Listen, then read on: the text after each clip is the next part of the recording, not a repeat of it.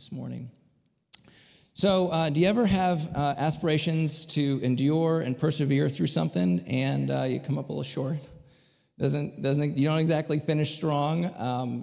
There's a fine line, I think, between stubbornness, probably should have quit, and bravery and endurance, right? Well, when I was in college, I ran track, but the reason I ran track was because I didn't make the soccer team.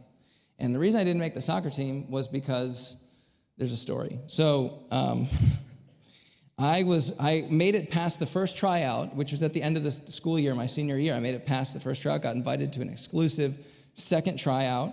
The problem is between the first and the second tryout, there was a summer in there. And I got really out of shape. And it was because I worked night shift, like 80 hours a week at a factory, a paper mill here in town. So if you're night shift, you work in factory, you're on your feet all day, you're my hero. I have so much appreciation and respect for you. You did it longer than I'd ever be able to do it. And I did it for 3 months, and I was beat up. My body was beat up. When you're up all night, your chemistry in your brain is all worse than normal, at least for me. And I was out of shape. And I show up to this tryout, and the first thing I had to do is run around the field 7 times in 7 minutes. It's a pretty intense deal. And I was so far back. The entire 20-man squad had the time to go get water, rest. They did their taxes, and then they lined up on the finish line of the field where we were supposed to finish, and they were there to watch and cheer my entire last lap, like the whole thing. And to be honest with you, like at first it was kind of patronizing, but then like after a while I was like, well, they're really trying to help me. They're trying to help me push through this. And they're like, come on, Brian, you can do it. Like all of them. And I'm running around, and when you're exhausted and you're having to keep running, you know what you look like? I mean, your chin like comes up and your arms are doing weird stuff, and it's like you're running, but someone's pulling you, but no one's pulling you. You're just weak. And I'm running, and I'm kind of getting into it. They're cheering for me, and I'm thinking, you know what? This is my chance to show them that I got grit. I can push through. And so, in my head, it's like, this is my Rudy moment. Like, they're going to make a movie out of this someday. and I'm like hearing like, da, da, da, da, da, and that's a movie, by the way. But anyway, so I'm running, and, they're cheering, come on, Brian, come on. And then all of a sudden I got sick everywhere. It was bad. And, it happens sometimes, right? It happens 20 yards before the finish line, and they were like, that applause went from, come on, Brian, come on. Oh, gosh. Oh, oof. He's still going. It was bad. And so I finished finally. It was a mess. I mean, I looked awful. And I get done, and the coach lines us up. He does something this is a true story. That's what he did. He lined us up on the finish line there. He said, listen, some of you did not give it your all. You didn't leave your all on the field. And I was like, well, mine's right over there. It's right. Some of it's still here. And he's like, you didn't leave. And he goes, raise your hand if you didn't give it your all, because you're going to run it again. And I was like, well, this is going to be a good movie. This Rudy movie. It's going to be really good. I'm going to show him I got it in me. I'm like all pale. This is sickly. I look like a disaster, but I'm like raise my hand, and he goes, put your hand down, Brian, you're done. And that was it, and I got cut. So I tried. I was like, but I got. He's like, you're done. I see you're all that's out there. So anyway, and but then I did join track, set some school records, and became an All-American. But that's for next sermon. That's the next sermon. I would think more than ending the discomfort, I should say, when we're going through a trial or a test or something that's hard, more than ending the suffering to some degree, we want to know we can push through it. I mean, I think there's a part of us that wants to tell a better story, right? You don't want my story of just, tripping on your face like that. You want to know you pushed through, you persevered. And the reason we're talking about this right now in Lent is because if you're doing the full 40-day thing, it's the last week. And now you're like, it's 35 can round up, right? At 35 to 40, and can we just round up? It's hard to finish. It's hard to finish strong. And the reason, you fast is because, right, we're doing it because it's a tradition, not because it's a commandment or the Bible. Lent is not in the Bible, but we're just doing it because what we're doing is we're using this time to what I call audit our loves. Take all the things you love, good things, but just make sure they don't become the ultimate thing. So you just test it, right? You pick something that you're like, well, 40 days without that is going to be tough. That's probably your thing. The moment you say that, you're like, that's the thing. It's not giving up sin, by the way, just so we all are on the same page. It's not like, I'm going to stop stealing stuff for 40 days. Like, you should probably just not steal stuff, okay? That's not what fasting is. It's like for 40 days, once a year, I'm not going to steal anything. Just don't do it. But fasting is giving up good things to be able to focus on the ultimate thing. It takes time. It takes some perseverance. And so I want to give you a chance to tell a better story. I want us to all tell a better story. And to do that, we're going to look at one of the best stories ever told. It comes in a book called Hebrews. It's actually a letter in the Bible, in the New Testament. And it's a book called Hebrews because it's written to Hebrews. It's written to Jews. And the reason it was written to Jews is because they were going through a long marathon of trial and testing, and they were persecuted. And the reason they're persecuted is because they had just become Christians. And the story we can tell today, maybe even you can tell personally because you're a Christian, is that we stand on their shoulders. God used them, and they kept passing on faith to the next generation, and here we are today because God used their perseverance. And so this letter is written to say, hey, don't quit. Don't quit. Don't give up.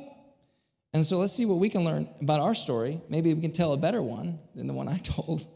And let's learn from this. Now, we're going to be in chapter 12. The reason we're picking chapter 12 is much of the scholars and the commentaries I read said this chapter and these verses that we're about to read pretty much are this thesis almost of this entire book. They're kind of the thesis statement to sum up how to not quit, how to persevere. So let's do that. They're in chapter 12, verses 1 through 3. Now, there's a lot in here. You'll notice we're coming into a word therefore. There's a lot before the therefore. There's a lot after the therefore. But this is where we're going to be. We're just going to grab what we can out of these 3 verses here. Okay, verses 1 through 3. Therefore, since we are surrounded by such a great cloud of witnesses, let us throw off everything that hinders and the sin that so easily entangles us. Let's run with perseverance the race marked out for us, fixing our eyes on Jesus, the pioneer and perfecter of our faith. For the joy set before him, he endured the cross, scorning its shame, and sat down at the right hand of the throne of God. So consider him, who endured such opposition from sinners, so that you will not grow weary and lose heart. Now, the first word I want to pull out of this passage here is not necessarily the first topic that's addressed, but it sets the context for the whole passage. And the word is translated here in English as race, or the race, like you're running a race. And the Greek word for that is actually agon. Now, agon, you can kind of see it behind me. If you can remember your Greek, that's how it's written in the Greek. I'm just kidding. Those are my daughter's squiggles that she did. No, I'm just kidding. No, that's Greek. And it means race, but it can also be interpreted fight, struggle. But either way you interpret it, whether it's fight, struggle, race, either way, agon is agony. That's where we get that word, agony. Agony, agonizing is a derivative of this Greek word, agon, because in any case, fight, struggle, race, pain, agony, serious pain. And here's the first principle. This is how you're gonna tell a better story. You want to tell the story of persevering, getting through it. You got to start here. Expect to run. Expect to not be able to just walk and saunter through life. There's going to be some running. There's going to be some agony. There's going to be a race. There's going to be pain. And I know what you're thinking. You're thinking that's not that profound. Like, I know that. I didn't need to come here or watch this online to hear that. But let me just say this. What is unique about the way we deal with this in America is different than a lot of countries, particularly in the West, but particularly in America. And I wouldn't preach what I'm about to preach to every country in the world, but I'll preach it here because it's our context. And this is it. Our race, our struggle is uniquely hard. Our struggle is uniquely painful. And I'll tell you why. Now, every country, every people group have their own pain, and it's unique and different and painful nonetheless. But ours is unique, and here's why. Because you and I, we not only struggle from the pain of suffering, the pain of tragedy, the pain of loss, but we also struggle because we have the pain of the shock and surprise of struggle. Like we don't just have the trauma of the tragedy or the loss or the pain in our life, but we have the trauma from the surprise and the shock that we're suffering and in pain. And let me just say, that's not true in every part of the world. They don't have that double pain. And in 2004, This is the case study that kind of proves it. In 2004, there was this massive tsunami, killed this is over 250,000 people within hours, within moments, right? This 9.2, 9.3 level on the Richter scale earthquake in the Indian Ocean sent a tsunami over 100 feet tall across major swaths of East Asia and Indonesia. And it was on Boxer Day, which is a holiday, so many of them were by the beach, unfortunately, at that time. And it was December 26th. You might remember watching this on TV. You might have been around TV more than normal because it's a holiday time. And this tsunami was one of the most catastrophic events in human history. And like you'd expect, the world mobilizes aid in all kinds of forms, financial. People of all different skills and professional abilities were sent over to deal with this crisis. And one of the categories of aid that was sent was a global team of mental health care therapists, counselors, experts, psychologists. And they all were partnering together to go and provide counseling services to deal with the trauma of all of this catastrophic loss of life. And when they arrived there, they realized that most of the people, and this was documented, most of the people affected by this were very poor communities. They don't have the infrastructure to climb onto. They don't have the infrastructure to support some kind of a natural disaster like this. So the most radical loss of life and death in the areas they went to were in areas of derelict poverty, abject derelict poverty, decimated by already pre-existing suffering and untold pain and horror, just of living in an absolute third world country.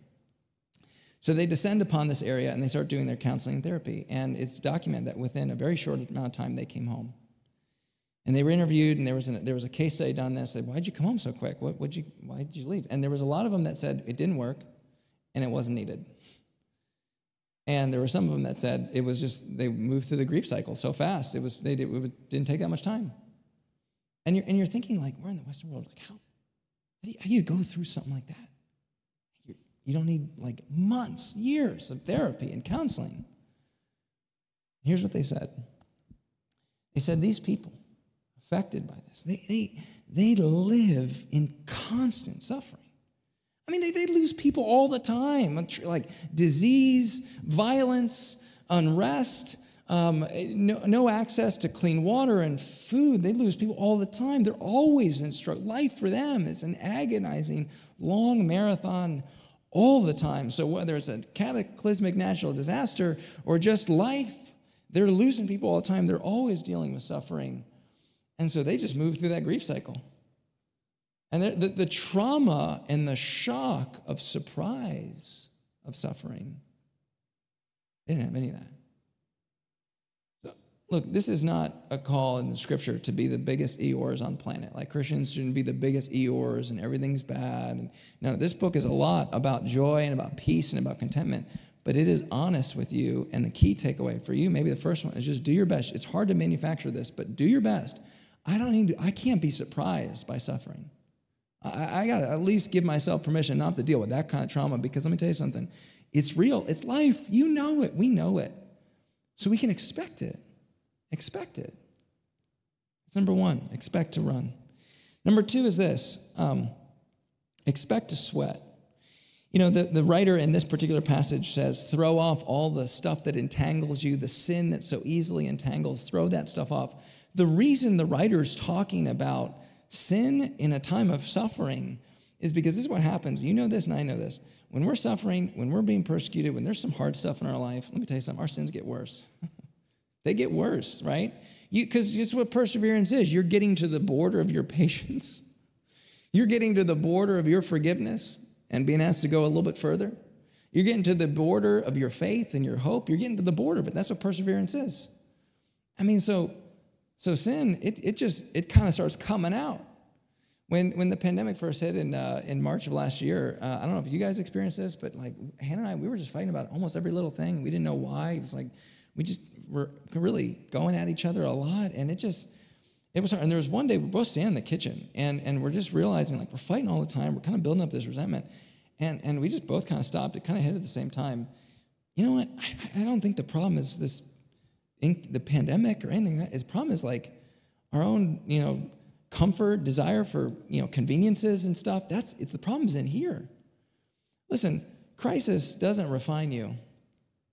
No, crisis reveals you. Crisis just surfaces what's in you.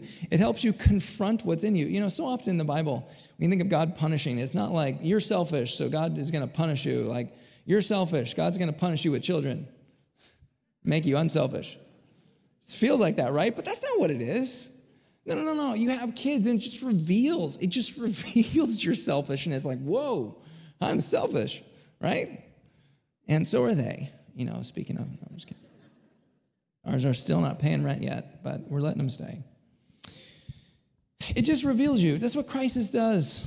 Your sins get worse. You see them for what they are. But this is why I need to marry it with what the writer also mentions later in the passage. He says this. He says, run with hypomene, which is the Greek word for perseverance.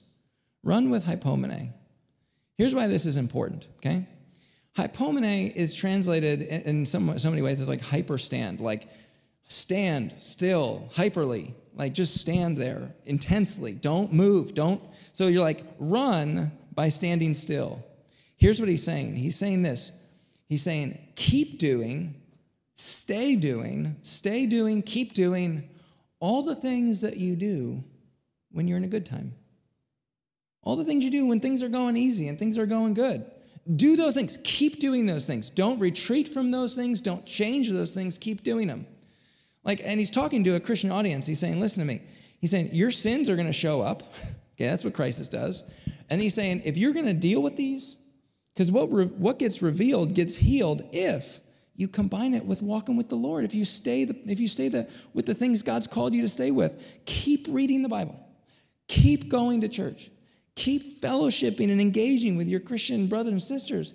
Keep singing and worshiping the songs that you sang when you were in good times. Sing them in the bad times. Don't stop. Keep doing. Don't move. Stand still. Keep doing it. Listen, we all know people where stuff got revealed in crisis and they didn't get healed. It didn't go good.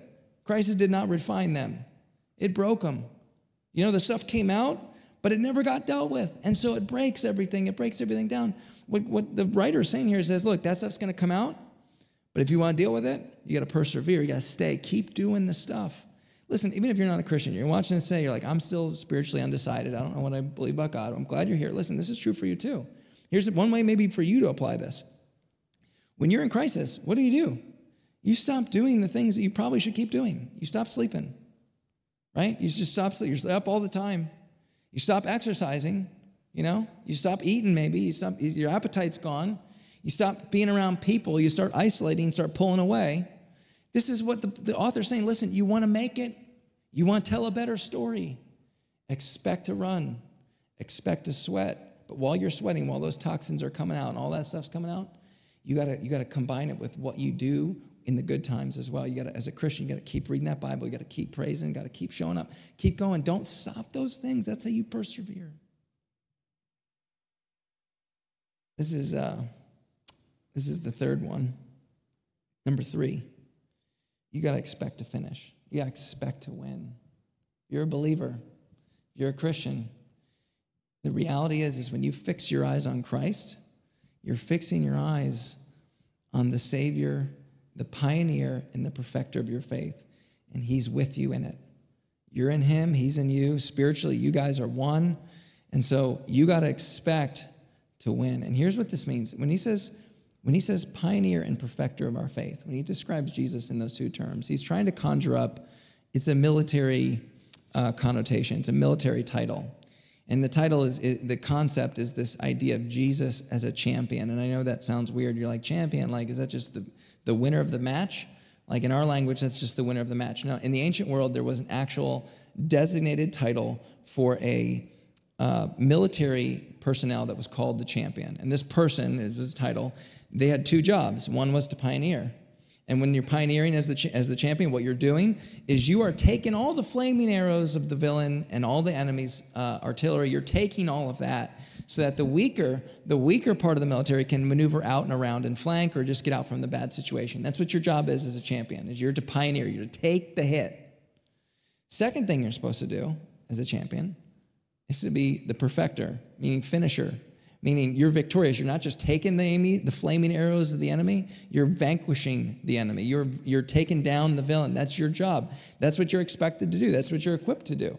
That's what you're uniquely gifted for. And this is the reality. On the cross, 2,000 years ago at Easter, Jesus did both of those for us, right? He took on all the punishment for our sin. Let me tell you something. Grace is not letting you get away with all your stuff. That's not, grace isn't God saying, I'm just going to look the other way. That's called injustice. The good news is God is perfectly just. The bad news is that means that we got to pay for our stuff. And God says, I don't want you to. I'm going to do it. I'm going to take that hit. So Jesus pioneers all that stuff, all the sins that are getting worse in your life right now because your current trial you're going through, you got to fix your eyes on Jesus having paid for those. Jesus is paying for this right now. He's already paid for it. And then you got to fix your eyes on the fact that he's going to get you through this. He's going to be victorious with you through this. He's with you in it. He's taken the hit for it, but he's going to get you through it. Now, fixing your eyes is not like visually. It's not like, Jesus is like this picture you can kind of stand up and look at. That's not what it means. It has to do with your attention. Another way to put it would be imagining Jesus as pioneer and perfecter in every circumstance in your current situation and in your future. You ever think about this? You ever think about of all the things Christians could do, 52 Sundays a year, all over the world for centuries, of all the things we could decide are going to be on our agenda every time we meet, why sing? There's a lot of us in here that are like, I like music, but I'm not a singer, Like the guy behind me. I'm just kidding. That's a joke. Totally made that up.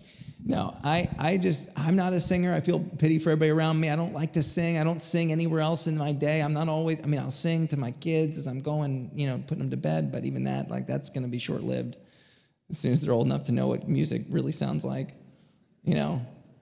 Why sing? Of all the things. Let me tell you something. There are a few things more powerful than truth put to lyric and rhythm at helping your imagination, helping you fix your mental eyes on the truth of who God is. Because let me tell you something, when you're in crisis, there's a whole lot of lies in here. There's a whole lot of, you are starting to imagine your future, imagine your current circumstances based on all kinds of stuff that's not Jesus. And so listen, in the good times and the bad times, you got to gather, you got to stay the course, keep doing the stuff, but you got to sing the songs that you sing in the bad times, sing them in the good times. At the end of the service, we're going to sing the song Hosanna. We're going to sing, and I want you to apply this sermon right now. Hosanna is about not just hooray God, it's God save us. Do the thing that you do, redeem, heal. And we're going to sing this. I want you to apply it today. I want you to let your imagination run with truth. Let the music do that. This isn't just good feeling TED Talk. This is Bible. It's what it says. If you don't like it, then don't believe it, but it's what it says. Let your mind imagine the reality and who God is, but contextualize in your future, your possible future, and your circumstances, because Jesus is in it, pioneering and perfecting. To kind of sum up this whole section, I want to say this.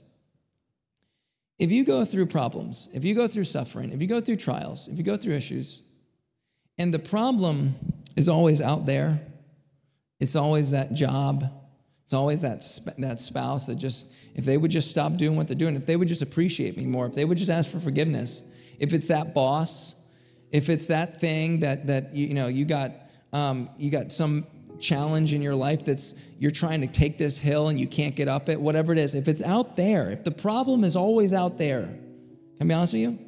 So is the solution, right? If the problem is outside of you, the solution is too. And the good news of the gospel is this. The problem is in you. And so is the solution. Because Christ, he's in you. He gives you the power to say yes. You can say yes. As long as God is in the fight, you're never out of it. You can say no. And Satan would love for you to leave here thinking like, it's not, I can't. And this is what the Bible says. You can. You can, because here's the thing. As long as the problem is in you, so is the solution. That's God. That's Christ working in you. So, fix your eyes. Fix your eyes on that. Fix your mental imagination around what's possible with Jesus and who he is. But the last part of this passage we have to leave here with today is probably the toughest to swallow. I'm going to be honest with you. This is hard. It's hard to hear the problem is in us, but it's nice to know that the solution is too. But this part might just be hard for some of you because there is some unspeakable pain in this room. I know in a room this size, if you're watching online, you got some stuff that is probably, if we heard it, we would just grieve with you. Right now, maybe you're going through something. But this is the reality, and I'd encourage you, don't turn this off. If you're watching online, if you're here, don't stop at this. It's going to be hard to hear, but you have to hear it. There's a word in this passage that you need to hear today. And it's the word that we translate as marked out. That this race is marked out. This race had some intentionality around it. The race that you run, the race that I run, were different, but the thing that's the same is that it was marked out for us. The Greek word there is prokomai. It means that somebody with intentionality set it up, arranged it. Every corner, every detour, every route that was taken, every single turn, every minute, every second of your life comes underneath the authority and the sovereignty of God. And I know when I'm saying that, there's some things you're going through your head like, that's really hard to hear. Because I'm going through some really hard stuff. And you're telling me that all that stuff had to go underneath the nose and the authority and the sovereignty of God. Let me tell you something. You can't read the Bible and walk away with a theology that is God does evil. You can't do that. You'd have to cut out. I mean, if you believe this, you'd have to cut out like most of this book with some scissors. If you believe that God does evil, he doesn't. It's not in there. But what isn't here is that God's power and his sovereignty and his authority is above evil. And evil has to get permission. Now, here's what's hard. If you're hearing that and you're saying, this is where, Brian, you and I disagree. This is where we're going to part ways here. Let me just, before you leave, before you sign off, before you turn off the YouTube, whatever, I want you to hear this. This is what you've chosen to believe. If that's what you're going to believe, this is what you've chosen to believe. You've chosen to believe that God is somehow cosmically playing tennis with evil. And evil is just firing back, and God's kind of just reacting to it. And if that's true, then let me tell you what you believe is that God is actually not God. He's not God. You don't believe that. He's not God. Evil is God. You know, because if evil has the authority, if evil's got say, evil is God, and God is not God. And that for me, that's a scarier theology. But this is what you also believe. You also believe, like God made this perfect world, this perfect Garden of Eden, and put Adam and Eve, and he made this perfect world millennia ago, and evil ruined it. Poor God. You know, he had this really perfect, good plan, and then evil comes in and ruins it, and now everything is just second best. Everything is just second best. Like, it was good. God gave it a good shot, and he's trying to salvage what he can at the cross, but it's all just second best. Third best, fourth best. The only way to fix it would be a time machine, and we ain't doing that. So we're salvaging what we can. The cross is God's effort to just take what he can, but it's not best. It's just second best. And let me tell you something. If you believe that theologically, I'm here to tell you, that's why you got no hope. That's why, because you believe, listen to me, because you believe that about your life, don't you? That's what you believe about your life. You know, like I had this life that was going to be great, but now I messed it up. I screwed it up, and now it's going to be second best. They messed it up. This thing messed it up. 2020 messed it up. Whatever it is, it's second best. That's what you believe. And I'm here to tell you today, the Bible says that's not true. Your life, if you give it to God, will be best.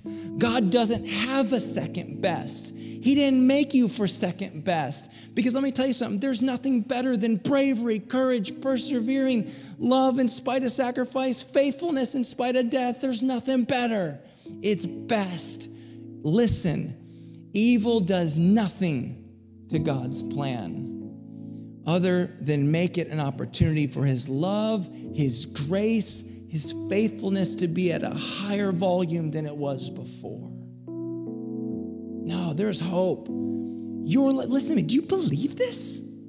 That your life is capable right now of being best, that your best days are ahead of you, not second best. That's this book. That's what it says. If you take credit for your failures, you're going to be tempted to take credit for your success too. God is over it. He's allowed it. He's allowed it. Let me tell you something. It has purpose. It's a better story. It's a better story. It's the best story. How do I know that? I know people. We know people who've been through unspeakable pain and suffering, stuff that they wouldn't wish on their worst enemy. But you know what they say? They say the most crazy but the most gospel truth. I wouldn't trade it. I wouldn't wish it on anybody, but let me tell you something. I would not trade it because it revealed to me God's love and grace at a higher volume than I never know otherwise. Let me tell you something. Comfort, pleasure, the opposite of suffering, right? Comfort, pleasure, the opposite of suffering. Let me tell you something. That is not your purpose in life. Maximizing your comfort to a new level every day, trying to get to this spot, that's not your purpose. You know how I know that? Because I know people who have all the comfort. They got there. They got to the highest level, and they're empty. They got no purpose. In fact, they're willing to give up all the comfort and go into suffering. Why? For purpose. Purpose. That is a special kind of hell, to have all the comfort in the world and no purpose. And if you're watching and this is you, you know it, right? You know it. And I know people that have been in unspeakable suffering, and they don't wish it on anybody, but they do it again. They had purpose. It's a better story. This word shows up again. This marked out word, it shows up again in this passage in an interesting spot. This word shows up. Prokomai shows up in another spot. Therefore, since we are surrounded by such a great cloud of witnesses, let us throw off everything that hinders and the sin that so easily entangles, and let us run with perseverance the race, prokomai, marked out for us. Fixing our eyes on Jesus, the pioneer and perfecter of our faith, for the joy marked out for him, chosen for him, the joy, prokomai, for Jesus. He endured the cross, the most agonizing, tormenting moment you and I would ever possibly experience would be the moment that we get through life, we do our best, and God says, I want nothing to do with you. Jesus endured that on the cross. He did his best. He tried his hardest. It was actually objectively best. He was perfect. He did it all. He endured this suffering. He gets to the end, and God says, turns his back on him, says nothing. Jesus says, why have you forsaken me? He endured the worst, but why? Something was marked out for him. Something was some joy. What is his joy? He doesn't need suffering to get stronger. He's God. He doesn't need suffering to draw him closer to God. He's God. He doesn't need suffering to be morally good. He's pretty morally good, perfect. What is his joy that was ahead of him that he didn't have before? What was waiting for him out here that he didn't already have? You know what it is? Jew. It's me. You are the joy that put Jesus on that cross, that he decided, look, I can't, and even hell can't have me let go of that person. You, me, the joy, and our purpose, our highest joy is only going to be found with Jesus. So suffering is not about just you becoming spiritually, morally more stronger. It's about relationship. He endures his suffering. He goes through it all. And at the end of it just gets death. We go through our suffering, and it leads us to Jesus. Maybe that's why you're here watching for the first time, or you're in church today. It's because you're in a place of suffering and pain, and Jesus is telling you here today, it's not, your life is not going to be second best because of this. It's going to be best. Do it with me. Let the suffering have drawn you to here to Christ, and let him take the rest. Don't settle for second best. You don't have to. No matter what kind of pain, no matter what kind of mistakes you've done, Jesus is the perfecter of it. And what he finishes or what he starts, no pandemic's going to end. He can finish it. No person's going to end it, not even you. You can't get in the way of it. So let him lead you. Let him take your life. Give it to him. And find purpose and tell a better story. You can make it with Jesus. Let me pray. Lord, thank you that you entered the race. You didn't just stand and watch us run and cheer for us on the sidelines. No, you got in it with us, Lord. You suffered through the agony of it with us. You endured it worse than we'll ever know so that we don't have to. And then, Lord, in your grace, you give us a better story. It's not easy, Lord. It's not an easy story. It's not full of comfort, but it's a better story. Lord, I pray we would be a church that walks toward the better story, that leans into it, trusts you with it, rests in you as the pioneer, take the hit, and perfect us, Lord. Do that with every individual here and with us as a church body as well. In Jesus' name we pray. Amen. Amen. Let's stand and worship together.